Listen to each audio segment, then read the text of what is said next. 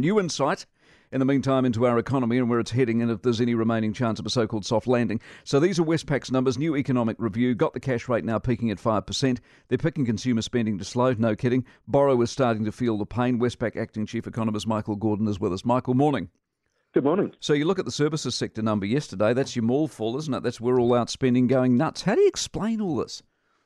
Well, there's a slowdown going on in general, and in particular that will be coming through from the New Zealand consumer side. So a lot of people are going to be rolling on to higher mortgage rates over the next year in particular. But at the same time, we've also got the services side, and in particular tourism, international tourism, still really on the rebound. And I think it's an important point of difference because that has traditionally been quite a sizable net plus for New Zealand versus some other countries. Like in Australia, traditionally tourism has actually been a net negative. So that's something that will be helping to prop us up a little bit as we're seeing this global trend towards damping down inflation, slowing growth. That's good as far as tourism's concerned. Do you have any read on what sort of handbrake we've got in terms of labour shortages and restaurants that aren't open and hotels that don't change their sheets? Do you know what we could be, or we just don't know that?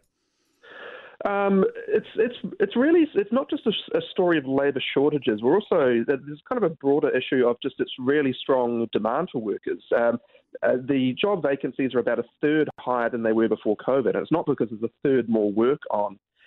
It's just that reflects the degree of churn that's going on, and I think individual businesses will say that's a labour shortage because they see the role they can't fill. But when it's happening to everyone, it's really a sign of an overheated economy. So in a way, we do need that side of it to come off to actually see a bit of moderation in wage growth and inflation in particular. Right. See, I hear what you're saying about slowing down, and I hear all the ideas as to why it would slow down. I'm just not seeing it slow down. I'm seeing wage increases. I'm seeing people spending. That services readers in there. I mean, I just don't see where this ends. No, it's taken a while for it to sort of that mechanism to really kick in. It usually, when we're talking about monetary policy having lags, so it really takes probably the best part of 2 years for changes in interest rates to have the greatest impact on inflation. So I think the year ahead will be quite different. We're going to see a lot more people rolling onto mortgage rates that might be 3 percentage points higher than they were a year or two ago. Can I just interrupt? And I'm not. This is not a criticism of you in any way, shape, or form. You guys at the banks have been saying that all year. It still hasn't seemed to be coming to fruition, though, does it? Well, I think we've sort of had some ongoing work in terms of understanding that profile of when people move on to higher rates, and we do have some new estimates in our report. And yes, it has happened a bit later than we thought. So it's certainly coming. We've really had in the last couple of years, people were able to kind of fix for 1, 2, 3 years on some quite low rates.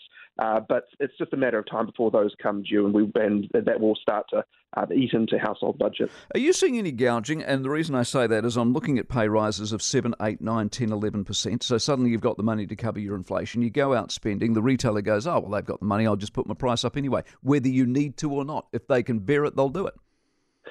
It's debatable whether you'd call it gouging. I think to take one example, there's a measure in the Consumer Price Index of prices for newly built homes, and that's up about 17% in the last year. Now, what the kind of numbers on materials costs suggest that they haven't gone up as much, but a builder's also going to be thinking about, well, it might take me a year or so to complete this. I've got to think about cost increases that are coming in the year ahead. So it's not really increasing margins. It's actually sort of accounting for the expectation of future price rises, and that's really the definition of inflation: is when people just take price rises for granted and say what's going to happen year after year. Precisely. How confident are you on the 5% cash rate? Well, it's there's no guarantees about everything, but bearing in mind it's probably be the next 6 months ahead or so, we will really start to see that sort of eating away into sort of household budgets. So we'll get a better sense, I think, 6 months from now, of whether they've done enough or more is needed. So we're talking about that reaching that 5% cash rate by about April next year, so say 6 months away from that. Okay, Michael, appreciate your insight very much. Michael Gordon, Westpac Acting Chief Economist, with us this morning.